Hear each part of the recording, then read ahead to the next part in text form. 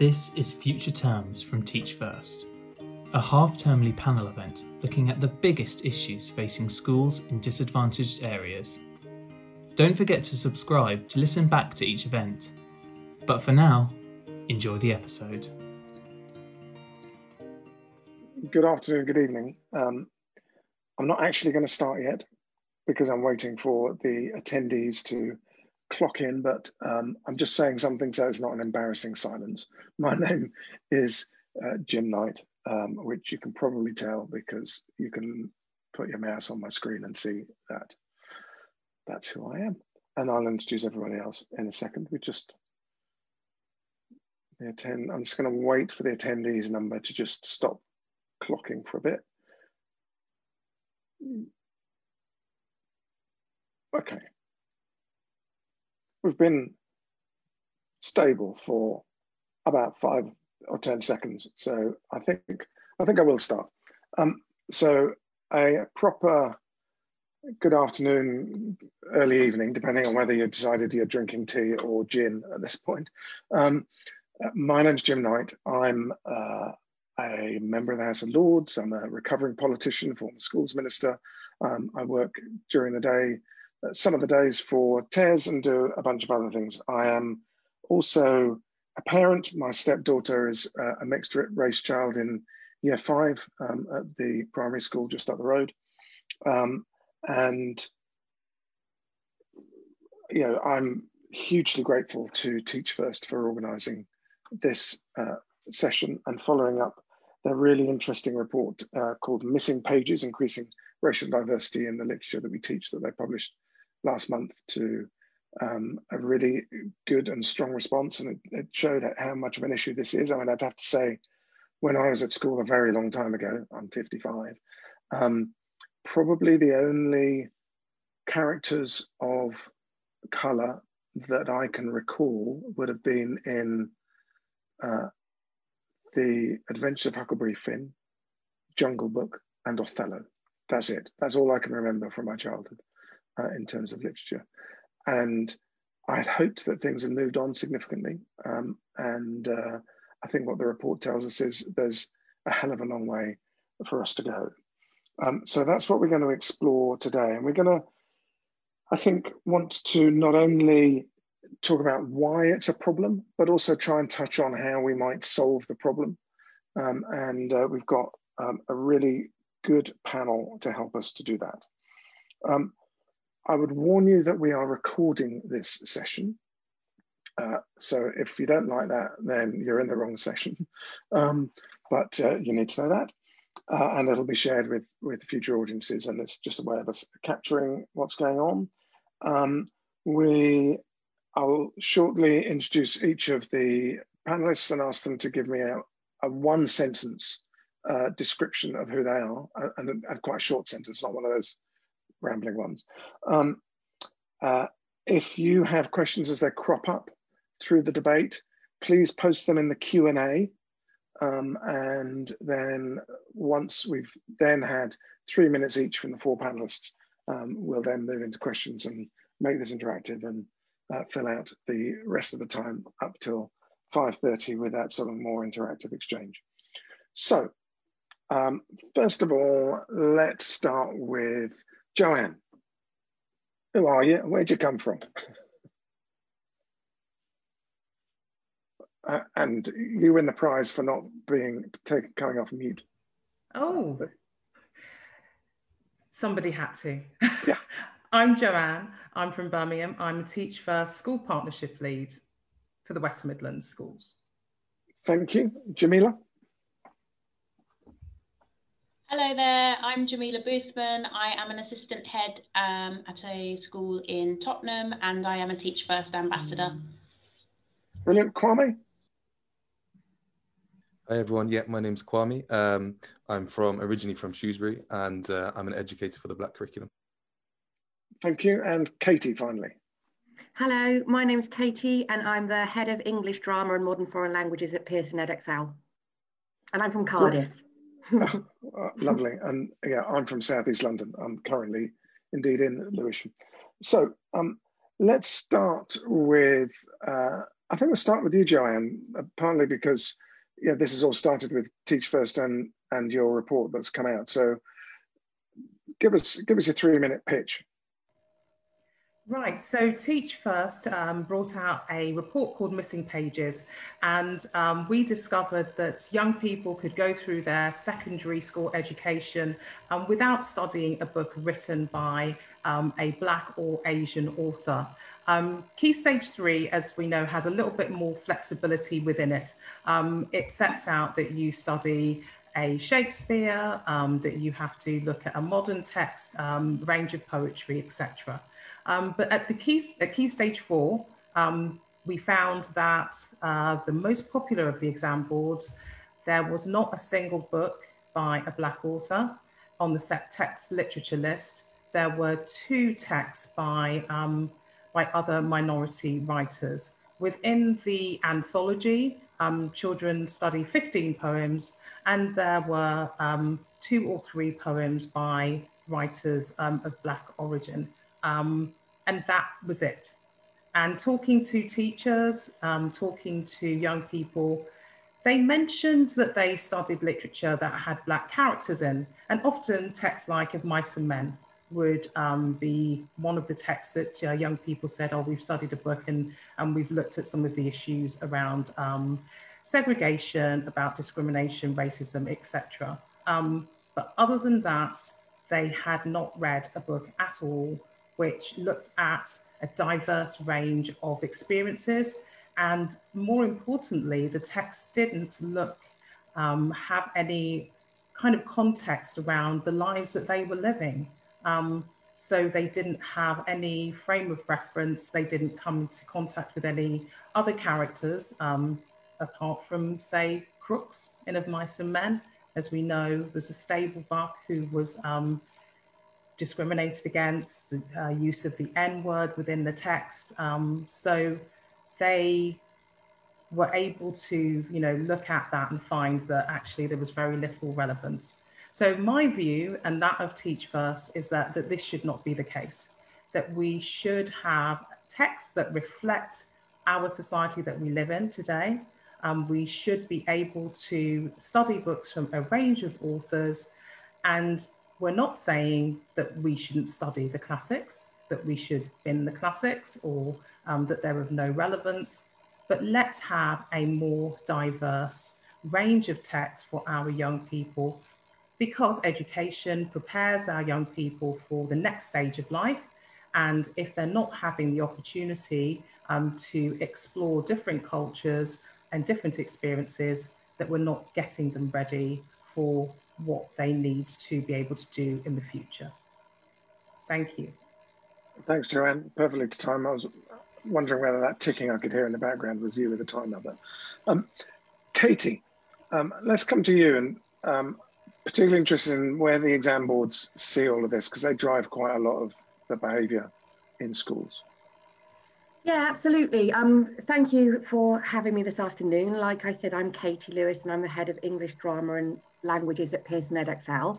I want to talk to you about an experience that I had in December of 2015. So I attended a meeting at a school called Forest Academy in East London. And that was in response to a letter that they had sent in to all of the exam boards, actually, about the English literature content, which at that time was a couple of months old. It started that September 2015.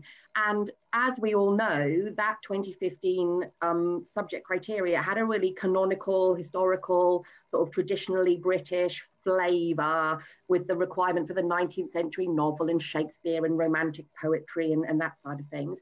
So the specifications that all of the awarding organisations developed really reflected quite strongly that direction.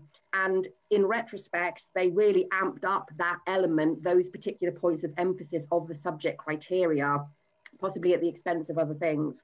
But the conversations that I had with the children at the school that day kind of showed up the fact that we had opportunities available in the content to have embraced more diverse content, and those opportunities hadn't been taken up.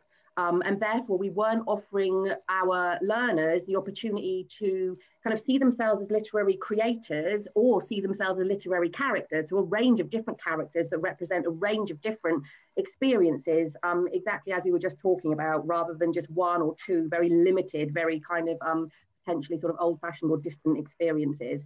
And the realization of this was that the content as it stood at that time was omitting content that should be there. That is wrong and it should be corrected. So at Pearson then, we started to look at ways in which we could increase that range of diversity and the text that we offered for Key Stage 4 and Key Stage 5. So we started off with coursework study guides that we produced for A-level English literature. So we did a Black British authors guide, a British Asian guide, and an LGBTQ+ guide. And those are available on the Edexcel website. They're free, people can access them. There's some really great recommendations in there. But the trouble was that coursework texts are optional, and therefore that's not really going far enough. So there was something about the fact of being part of the curriculum, being like a set text, which kind of imbues a text, rightly or wrongly, with those kind of associations about being canonical, being part of the British literary heritage, by kind of placing it in the specification content alongside your Dickenses and your Shakespeares. It kind of challenges our ideas around what those terms mean, and it challenges our concepts of what those kind of texts look like. So over the course of the last 2 years then, or 2 years hence, we worked about adding 2 new plays. So The Empress by Tanika Gupta and Refugee Boy, adapted by Lem Sise.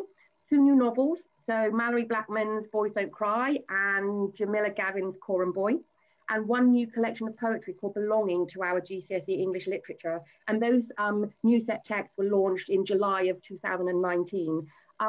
So those texts are on our specification now, but I know that there is more that we could and should be doing in terms of content decisions, both now and looking forward to future specifications, and also really significantly supporting teachers to be able to select those texts and deliver them when they want to. You know, having the support and the resources and etc. in order to make those text selections which are now available. So I'm really looking forward to discussing that with everybody this afternoon, and thank you for having me. Brilliant. Thank you, Katie. And Kwame, I'm a huge admirer of what the Black Curriculum has been able to achieve this year in terms of raising awareness on all of this. Where do you see us? Well, you know, give us your reflections. Thank you very much. I guess my reflections, and especially with what we mentioned, crooks from of mice and men before, and often enough, whether it's in history or whether it's in literature, what we tend to see is ethnic minorities kind of that are presented in a specific way. And thank you, Katie, when you said that about seeing ourselves as creators of literature. I feel that that's very important, especially in terms of whether that's professional, just how you relate with the world after schooling. Schooling is very important because it embodies people with confidence and I guess a place in the world. In terms of my opinion for how or what can we provide in the curriculum, absolutely, it's about finding these sources and sharing these resources around one another if we can, because I know that time constraints is also a huge issue as well. You know, and the more we begin to share these sources of information, the better the archive becomes almost. And also, I was reading the report before, and one thing that I found really interesting was the conversation around poetry and whether poetry will die. And if we're looking at, from my opinion, if we're looking at diversifying the curriculum and in doing so diversifying poetry, one thing that we do with the Black Curriculum is we don't just stick to, as we were saying, the canon of poetry or how we would understand poetry, but we look at calypso music as a form of poetry and what is it trying to say. And if we want to bring that into the more contemporary times as well, you know, we can look at whether it's spoken word poetry, contemporary spoken word poetry, it could be rap and stuff like this. There was a wonderful article that was written by The Guardian about 2 years ago on Kendrick Lamar, and it was questioning why Kendrick Lamar wasn't awarded a literary award when around the 60s Bob Dylan was. And it's very, very poignant, because when we're listening to whether it be rap or poetry or whatever, the points that are coming across, they're using all the same literary tools. And that's one thing that I was reflecting on, you know, not just diversifying the literature that we're using, but also opening our mind to the different types of literature, especially if we want to increase engagement. And that's one thing with the Black curriculum that we're constantly trying to do, is bring in more artistic and alternative methods and tying them in with the education of the classroom. Brilliant. And I'm a huge fan of George the Poet. Is a really good example of George the Poet, someone amazing, rooted in rap, but also clearly a poet. Jamila, tell us, how does this then play out for you in the classroom at the chalk face, in terms, and you know, your school is in Tottenham in North London, where you've got a good diversity of students coming in, wanting to see themselves represented, I assume. Yes, absolutely. I mean, this is not about replacing or overhauling the English curriculum. All teachers want to develop the cultural capital of their students. Every single teacher wants their students to leave school with a familiarity of what we would deem, you know, legitimate culture. However, this should never undermine or jeopardize the engagement and the empowerment of young people who may not feel or may not be included. An inclusive approach to literature or exposure to racially diverse texts benefits absolutely everyone. It's not just about empowering Black and brown children, although that is very, very important. It's also about showing everybody in the classroom that these things have value. We need for everyone to feel reflected in literature and art, and intellectual achievements. They need to be exposed to them, because we need to reinforce this idea that young people can be whatever they want to be. When you think as a teacher, what do I want my students to know? Well, I want to challenge roles in society, and education is a perfect tool for doing that. So where it comes to literature, it's important that we're teaching them that actually Black people in society, brown people in society are not just footballers and sports people. That's not just what a successful Black person looks like. Actually, there are Black writers, there are Black poets, there are Asian playwrights.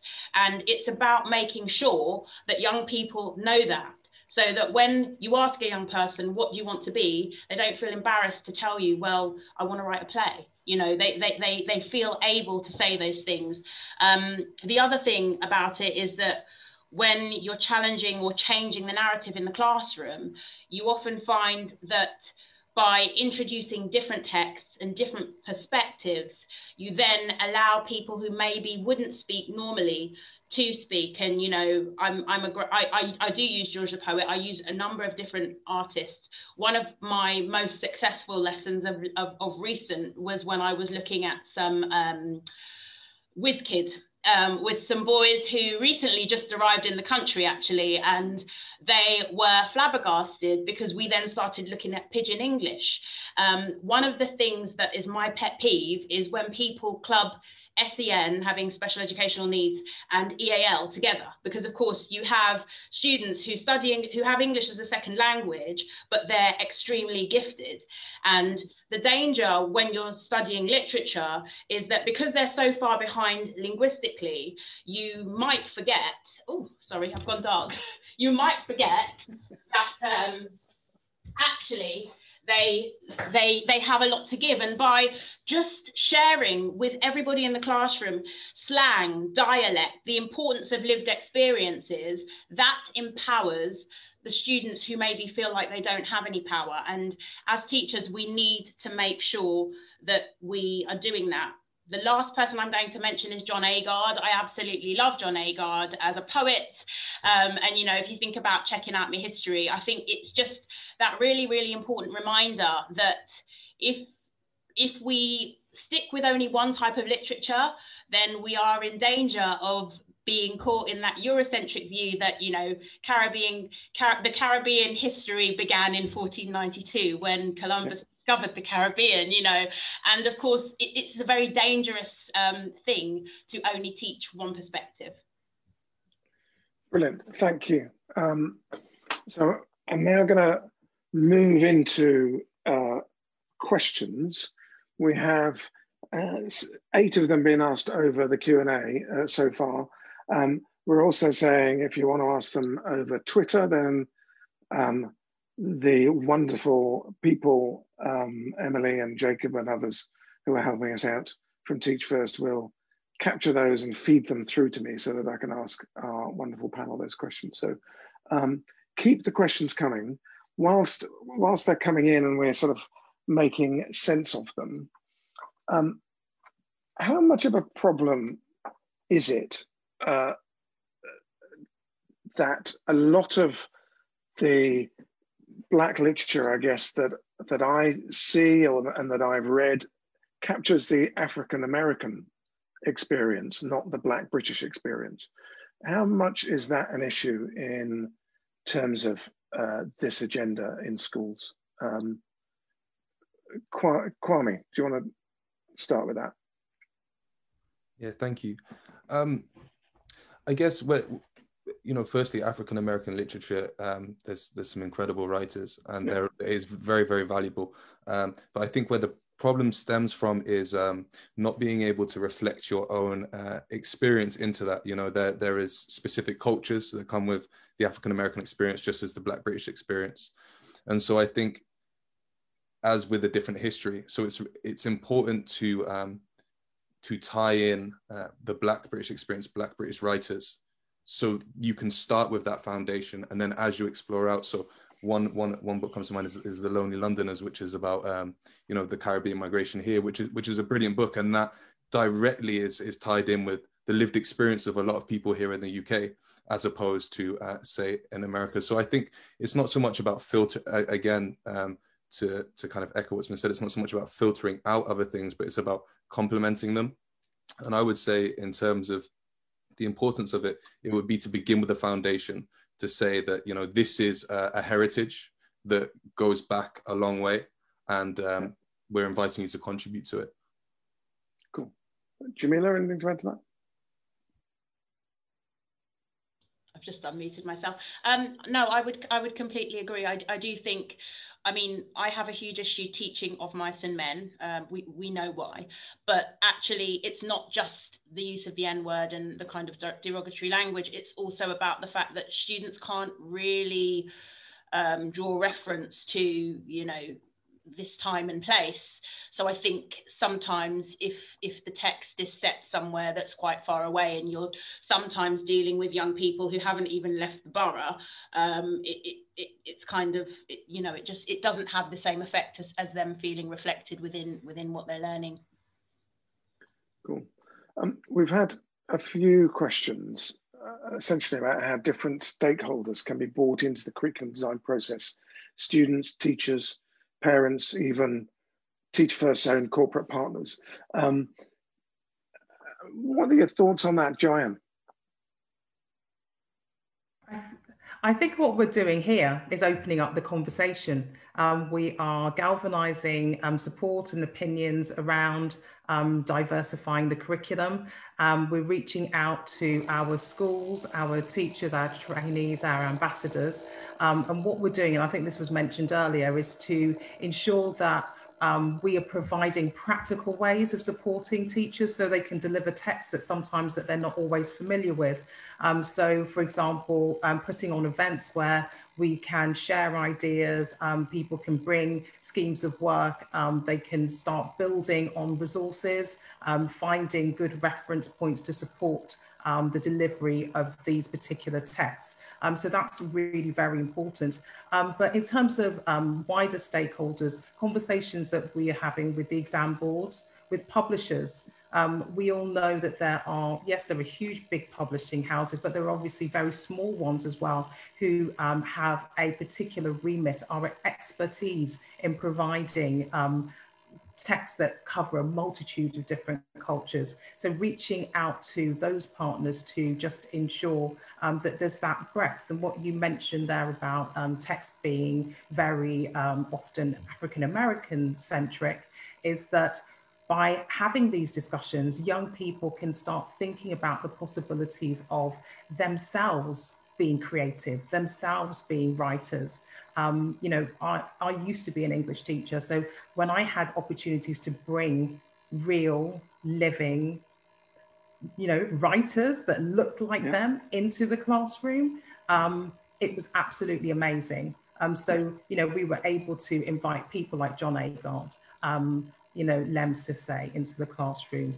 We explored texts like Mallory Blackman's Noughts and Crosses, and how you then turn that into a play script, so that they can see the huge industries that revolve around creativity. And when they see others being successful and being very involved and very passionate about that work, it takes them out of their frame of reference, you know, which, you know, has been said maybe that they haven't even left the borough, that they've never even taken the tube to the Globe Theatre, and just kind of widen their realm of experience and helps them to grab opportunities that are there. And you get poets like Wasan Shire, who was a winner of the London Poet Laureate for London, now writing Lemonade with Beyonce, and those sorts of role models are just glorious. Katie, what's your reflection on engaging all those different stakeholders? Clearly, you have ways of doing that at Pearson. Yes, and I think that potentially that is an area where there is further work to be done, because awarding organisations can tend to be quite conservative with a small c in terms of, you know, the safest option in producing qualification content is to produce content that people have seen before, are familiar with, have the resources and the confidence and the knowledge base to deal with. As a person who was educated in the English education system, English teachers were exposed to the same books that we're now exposing students to. So that knowledge gets recycled. And that's true of those of us who work at exam boards as well, many of whom used to be English teachers. You tend to fall back on what's safe and familiar, and people know what to do with. People know how to get a grade 7 with an Inspector Calls. I've got 300 copies of it in the cupboard. I can't afford to buy 300 more copies. If my teachers are off sick or quarantining and I need to get in a substitute teacher, I know they've read Inspector Calls, they probably taught it. If I present them with The Empress, will they have even read the book? Do they know what it is? So there's all kinds of reasons that help an awarding organisation to retreat into more secure territory. And I think schools perhaps do that too for all of those reasons. So we have a responsibility to broaden the base of people who we ask the question to as to what content should be on that qualification. We have that broader question that we should have asked and are certainly now asking ourselves, which is, what do we want the design of this qualification content to do? What's its function? What do we want it to enable the learners who are studying the Pearson spec or any spec? What do we want them to come out of that thinking about English literature and how they are part of that? So I think if you always ask the same questions, you'll always get the same answers. So it's really important to be part of these conversations, asking new questions and challenging ourselves, and also to be bolder and braver, and also to put our money where our mouth is and to provide people with the support that they need so that they can overcome some of those resourcing and nervousness aspects of bringing in something new. And sorry, just there aren't that many exam boards who are in this territory. Do you guys all talk together and about this sort of agenda and see whether or not there's something that you can do at a concerted level? That's it. It's interesting, isn't it? Because the awarding organisation structure in this country is that awarding organisations compete with one another. We are a competitive commercial industry as part of the kind of education industry. So awarding organisations do work together collaboratively on certain things which are consistent between boards. So maybe on how much coursework should there be or that kind of thing. Not that we often manage to influence always at DFE level, you know, ultimately it's not our decision, but on things like specification content, we tend to use that as a basis of competition.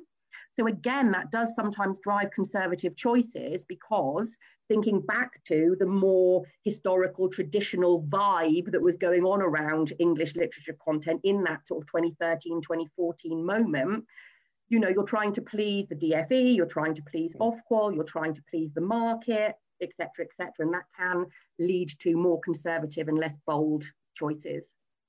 Thank you. That's really insightful. We've had a really interesting question, which reads, even if there is a more diverse range of options amongst texts, how do we encourage schools to choose them? Do teachers and leaders need more support to feel confident in literature they're less experienced in, which goes to some of the things that Katie was just talking about. Jamila, where do we go with that? How do we build the confidence to make some of these diverse choices?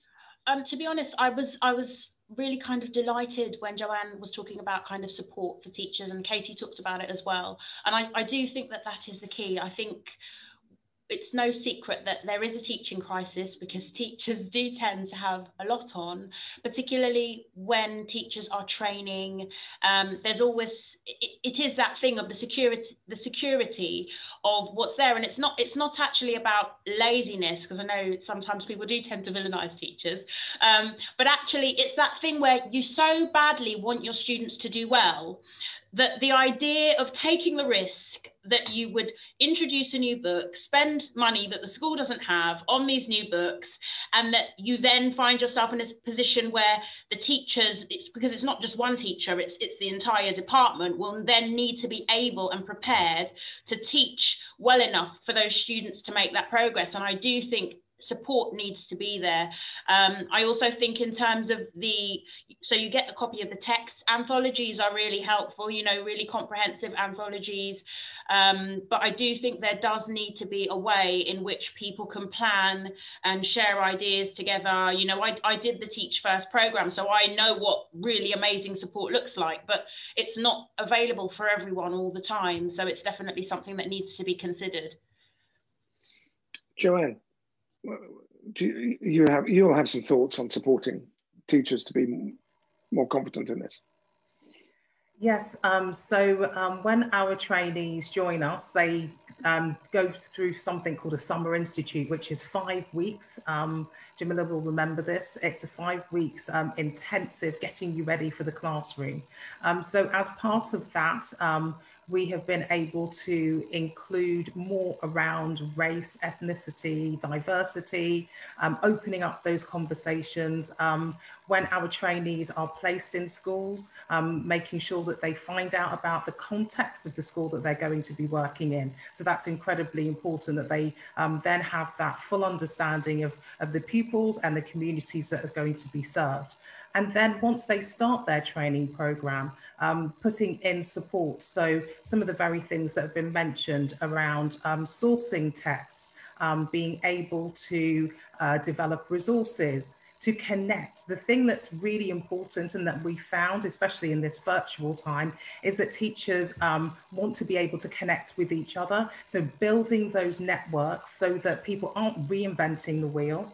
You will find that somebody else has taught a text that you are really keen to be able to deliver, and just being able to open up and to, swap and support each other, and just widen the range of resources that are available. As Jamila said, people tend to want to just pick something that they can, quickly take off the shelf. There's a scheme of work for it. And Katie also alluded to this. If you've got a cupboard full of hundreds of Mice and Men, let's say, or in spectacles or something like that, we know budgets are tight. And so, that is going to be a key concern. But those texts will need to be replaced. There is a rotation of texts. And when that time comes along, it will be that they'll have, as part of their development plans, because we've been having this conversation, that they will then be looking to buy texts to support that diversifying of the curriculum.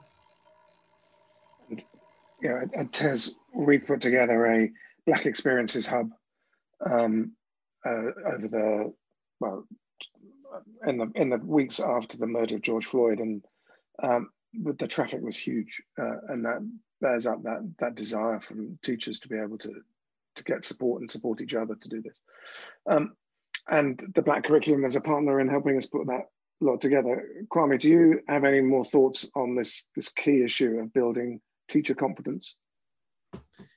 Yeah, I think well, just to echo what everyone else has said, really, I think support, it comes down a lot to support. And I think there has to be programs available, whether it's training or whatnot, on whether it be resources or pedagogies as well.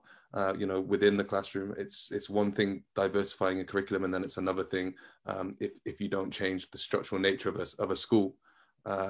If a student feels alienated in the classroom, it's not just the introduction of a curriculum that's changed that's going to change that alienation. You know, it's ultimately the environment the school embodies. And that's one thing that we try and do with the Black curriculum, you know, as well as we do curriculum consultations, and we work alongside schools to kind of complement their curriculum across all subjects. And the other thing that we do is we do intensive teacher training courses where we look at what we talk about is racial literacy, and how to be able to speak confidently and comfortably with empathy around the issues of race, around the issues of the difference and the similarities that people's different racial backgrounds bring.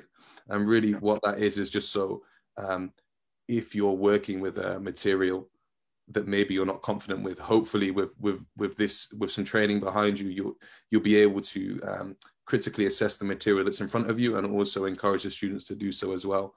And there's a few things I know around various different topics, but I think comfortability within the classroom is a huge thing. You know, how comfortable do the teachers feel with delivering certain topics, and which I guess goes to this is not a conversation in isolation. This is it relates to the whole curriculum, and you know, how we get changes in the history curriculum, how we get changes in other aspects of what we teach, and how the experience of being a pupil in a British school reflects their own experience more widely. We have then a question about we've got a few questions about the importance of starting early. As ever, we've ended up mostly talking about secondary, but how much should we also focus on what we teach primary school children? Joanne? I'm not a primary school teacher, however, I am a parent. So I have got have one child who's still in primary school, as well as one in secondary school. And there is so much to be said about starting early. So at preschool, nursery schools, I actually think that the range of texts is better. It's more diverse in that sense. There are so many stories, like there's Princess Grace stories, for example. You will see Anansi stories looking at traditional African and Caribbean stories. So you will find that there's a richness there. There's so many of the texts that my daughter would bring home, which exemplifies very, very different cultures. So it could be from Asia, Africa, the Caribbean, or the experience of being here. And many of the stories have, very much replicated our own personal histories. So particular texts that looked at the relationship between a child and a grandparent, and the grandparent speaking in Jamaican patois, and that being written in the script, the beautiful illustrations, them weaving in the history of how they migrated and came to this country, and sort of joining the generations and kind of, bringing together, that kind of love of a family. That richness is definitely part of that curriculum at primary school. You tend to find that it drops off when you get to secondary, because of the rigidity of the curriculum. There's so many subjects, and then everything being kind of narrow funneled into doing GCSEs. So it is really very key. And I think it's also important at this point to kind of bring in the influence of library services, which do fantastic jobs in terms of storytelling, and not just during Black History Month, but other times of the year too. And independent bookshops, who again also open up the availability of real life authors being in situ, telling stories to young people from a range of backgrounds. Really, really powerful work that goes on in the community. But as I say, you tend to find as children get older that becomes less and less. And I would include in that school librarians, some of whom have been cut through recent years, and keeping that expertise about literature in schools, I think, is critical. Jamila, anything to add on primary schools? I'm also a mum. I have a lovely little 7-year-old going on 50. And she is actually, she came home a few months ago quite upset because they had a lesson on the George Floyd murder. And the funny thing is, my daughter knows quite a lot about what's going on. It wasn't news to her, but I couldn't quite understand why she was so upset. And I unpicked it with her teacher, who was a fantastic teacher, I have to say. But what we kind of left that conversation with was, I said to her, listen, if you're going to teach my child about the burdens of being Black, you're also going to have to talk about the joys of being Black. You're going to have to be celebrating Black love, Black literature, Black pride. And so what about Windrush Day? I think it's really, really important to just remember, and again, I feel like I'm kind of making excuses for teachers, and I'm not, but school is so busy. And what would be fantastic is if somehow, whether it's through our local authorities or through whatever it is, we have a calendar that we put together. And so we say, actually, it's Eid this month, or it's, you know, it's so important that if we go down that route of, okay, we're going to celebrate this and we're going to talk about that, we have to make sure that it's equal. We have to make sure that in trying to include some, we're not then excluding others, because equality for some is equality for none. We know that. So I think primary school is just that perfect opportunity whereby you are able to make sure that children are having conversations about things that are happening, but also really the conversation is about inclusion and celebration of who we are and how we look and how our hair grows and all of those other things as well. Yeah, at home with our 9-year-old, we had that period of lockdown where we had to lead to the learning here, and we did a lot following the murder of George Floyd. But Coco was also, she read the whole of the Harry Potter books during that period. And Hermione Granger, as described in the books, if you haven't seen the films, and we wouldn't let Coco see the films until she read the books, has thin, fizzy hair, just like Coco's. There's no reason, and is not described in terms of skin color at all. It's such a tragedy that then when she watched the films, Hermione is then portrayed as having a white skin, not her color skin. But yeah, that's just me being selfish, perhaps. I think there generally are issues about how some casting choices tend to lock in the image of someone, but I won't go on about it. Next question, which I'll start with you, Katie, I think. Do you think there is willingness within the DFE to change subject criteria to allow greater flexibility and diversity? If not, how do you think this could change? Now that person rushing into rugby tackle me off screen that I mentioned earlier might well make an appearance. Let me see. The DFE is not a monolith, let's say that, and therefore the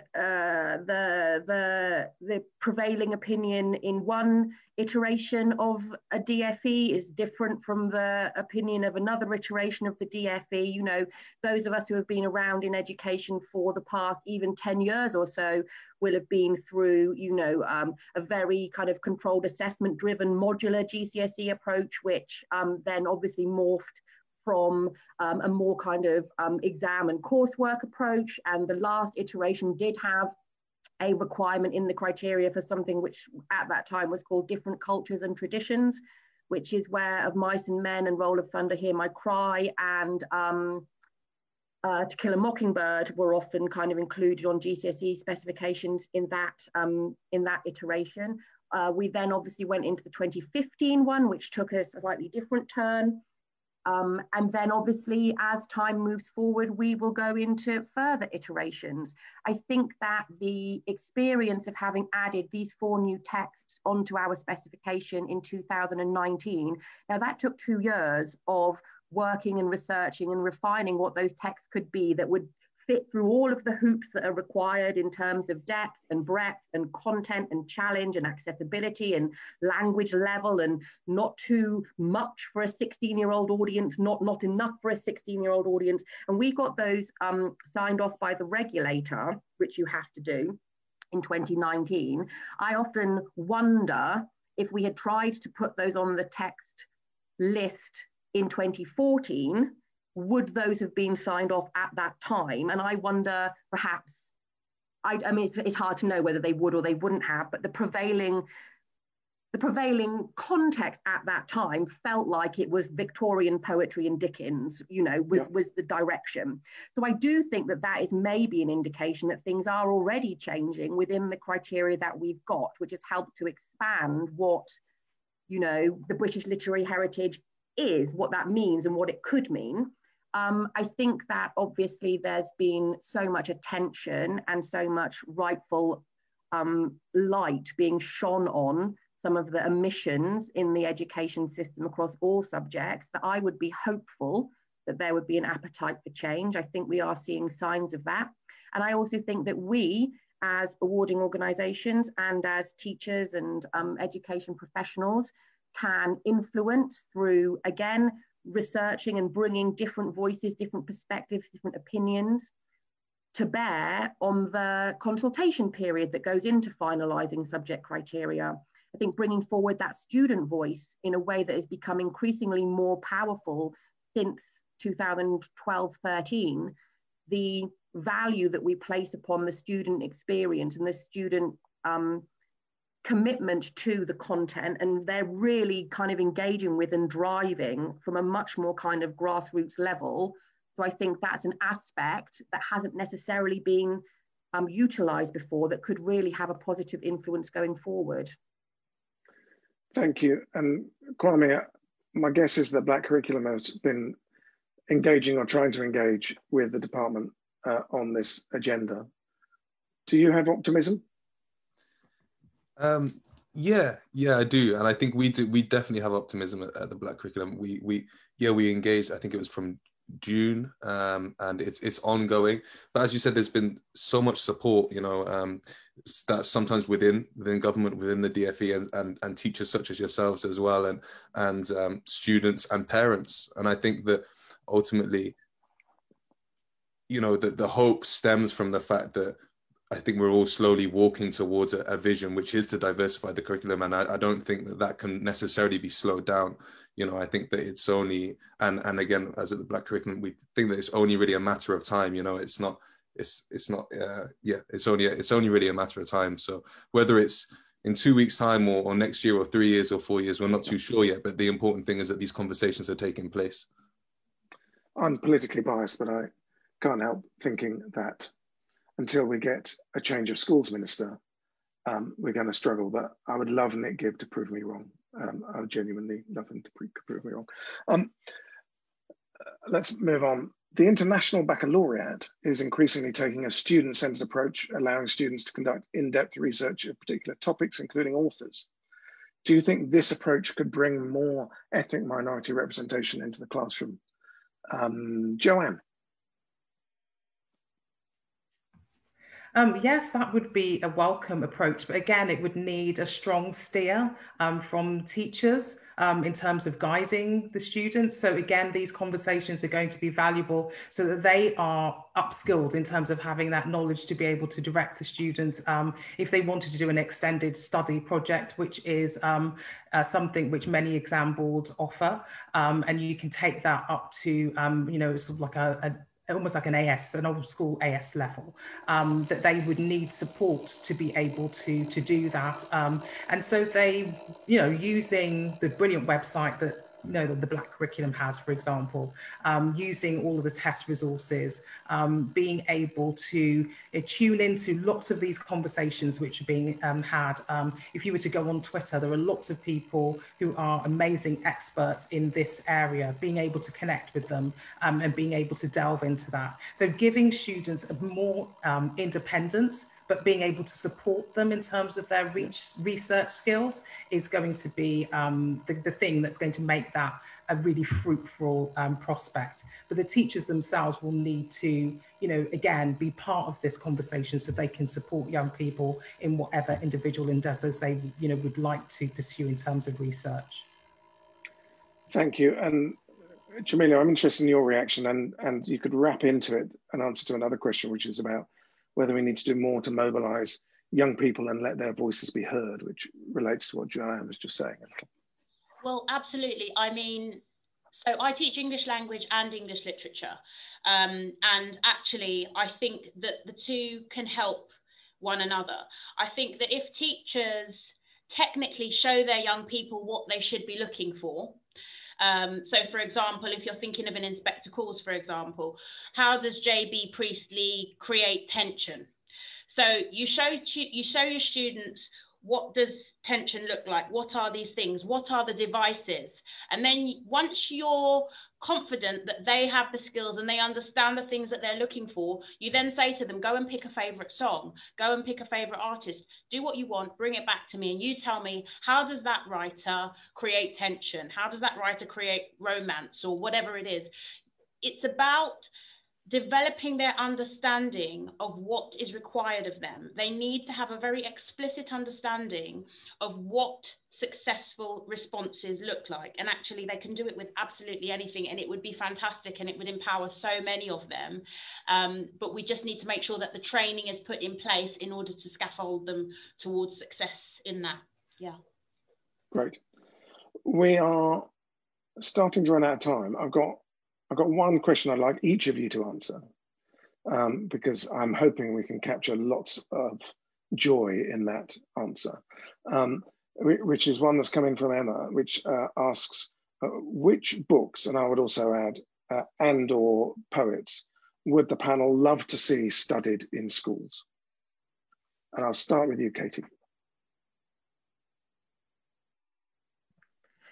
I'm really quite excited about some of the poets that have been added on with the Belonging collection. Not to harp on about that too much, we've got Raymond Antrobus on there, who hopefully people know, who has got some really brilliant work, which kind of, you've got the sort of written poetic form, but also that kind of spoken word element, which, as I think Kwame mentioned, is a really brilliant way of engaging people with the kind of concept of poetry and the rhythm and all of those side of things. So I think that is a great addition.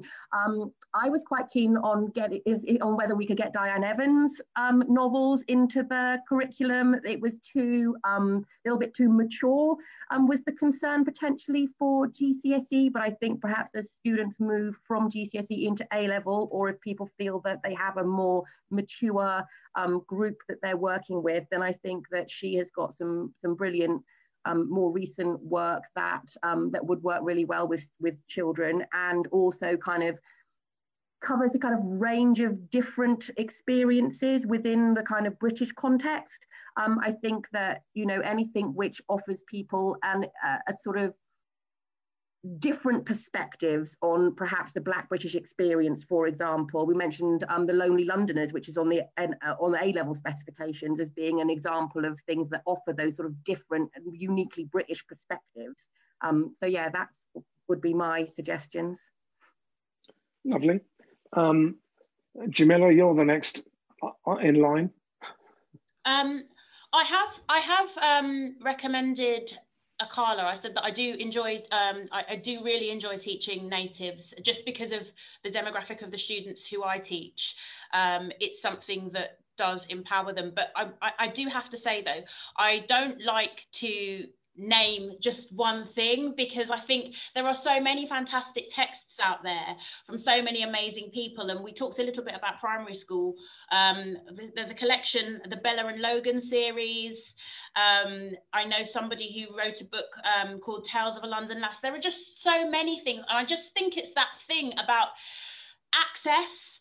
You know, we forget actually that access to diverse text is a luxury for so many young people because of lack of resources, maybe not actually knowing where to access them. And I think if in schools we could find a way of, I know there's never any money in schools, but if we could find a way of just creating exposure to different texts where students can have a look at the cover, they can read the blurb, and just something speaks to them and they pick that up and run with it. And that's what I'm passionate about, not really just recommending one thing, because we're all different.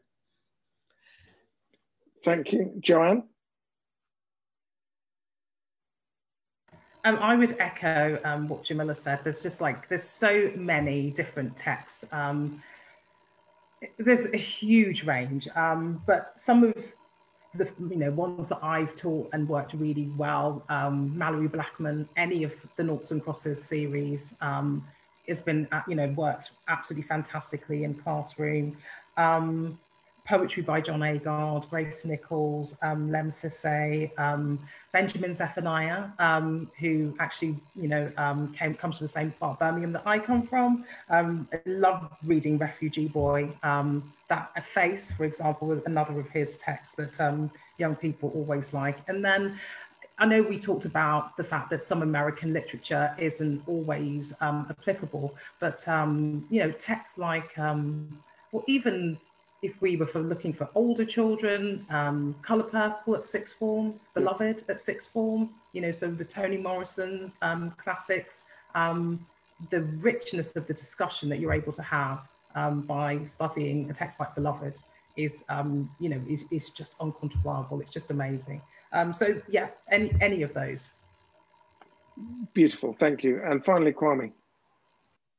Thank you. Yeah, I think to echo all of those recommendations as well, suggestions, because they're all wonderful.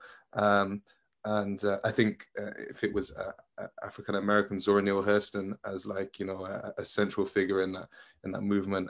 From the UK again, Akala, Jean Binta Breeze, which is as a Jamaican poet, a brilliant poet, and it would be interesting to see some. I know that there was some classes done around Michael Smith as well, a poet.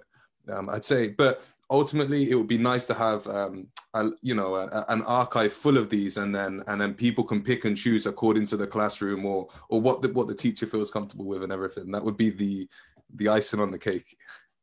Well, maybe we can get all of those into school libraries as quickly as possible, so at least people can start to enjoy them, even if we can't get them as set text. Listen, that's been a wonderful discussion. I've really enjoyed it. I'm hugely grateful to everyone who's put in questions. I'm sorry I haven't been able to ask all of them. The session's been recorded. It'll be shared by Teach First for people to play back and in particular capture some of those recommendations we got at the end. I'm especially grateful to Kwame, Joanne, Jamila and Katie for giving their time and giving their insight. It's hugely appreciated.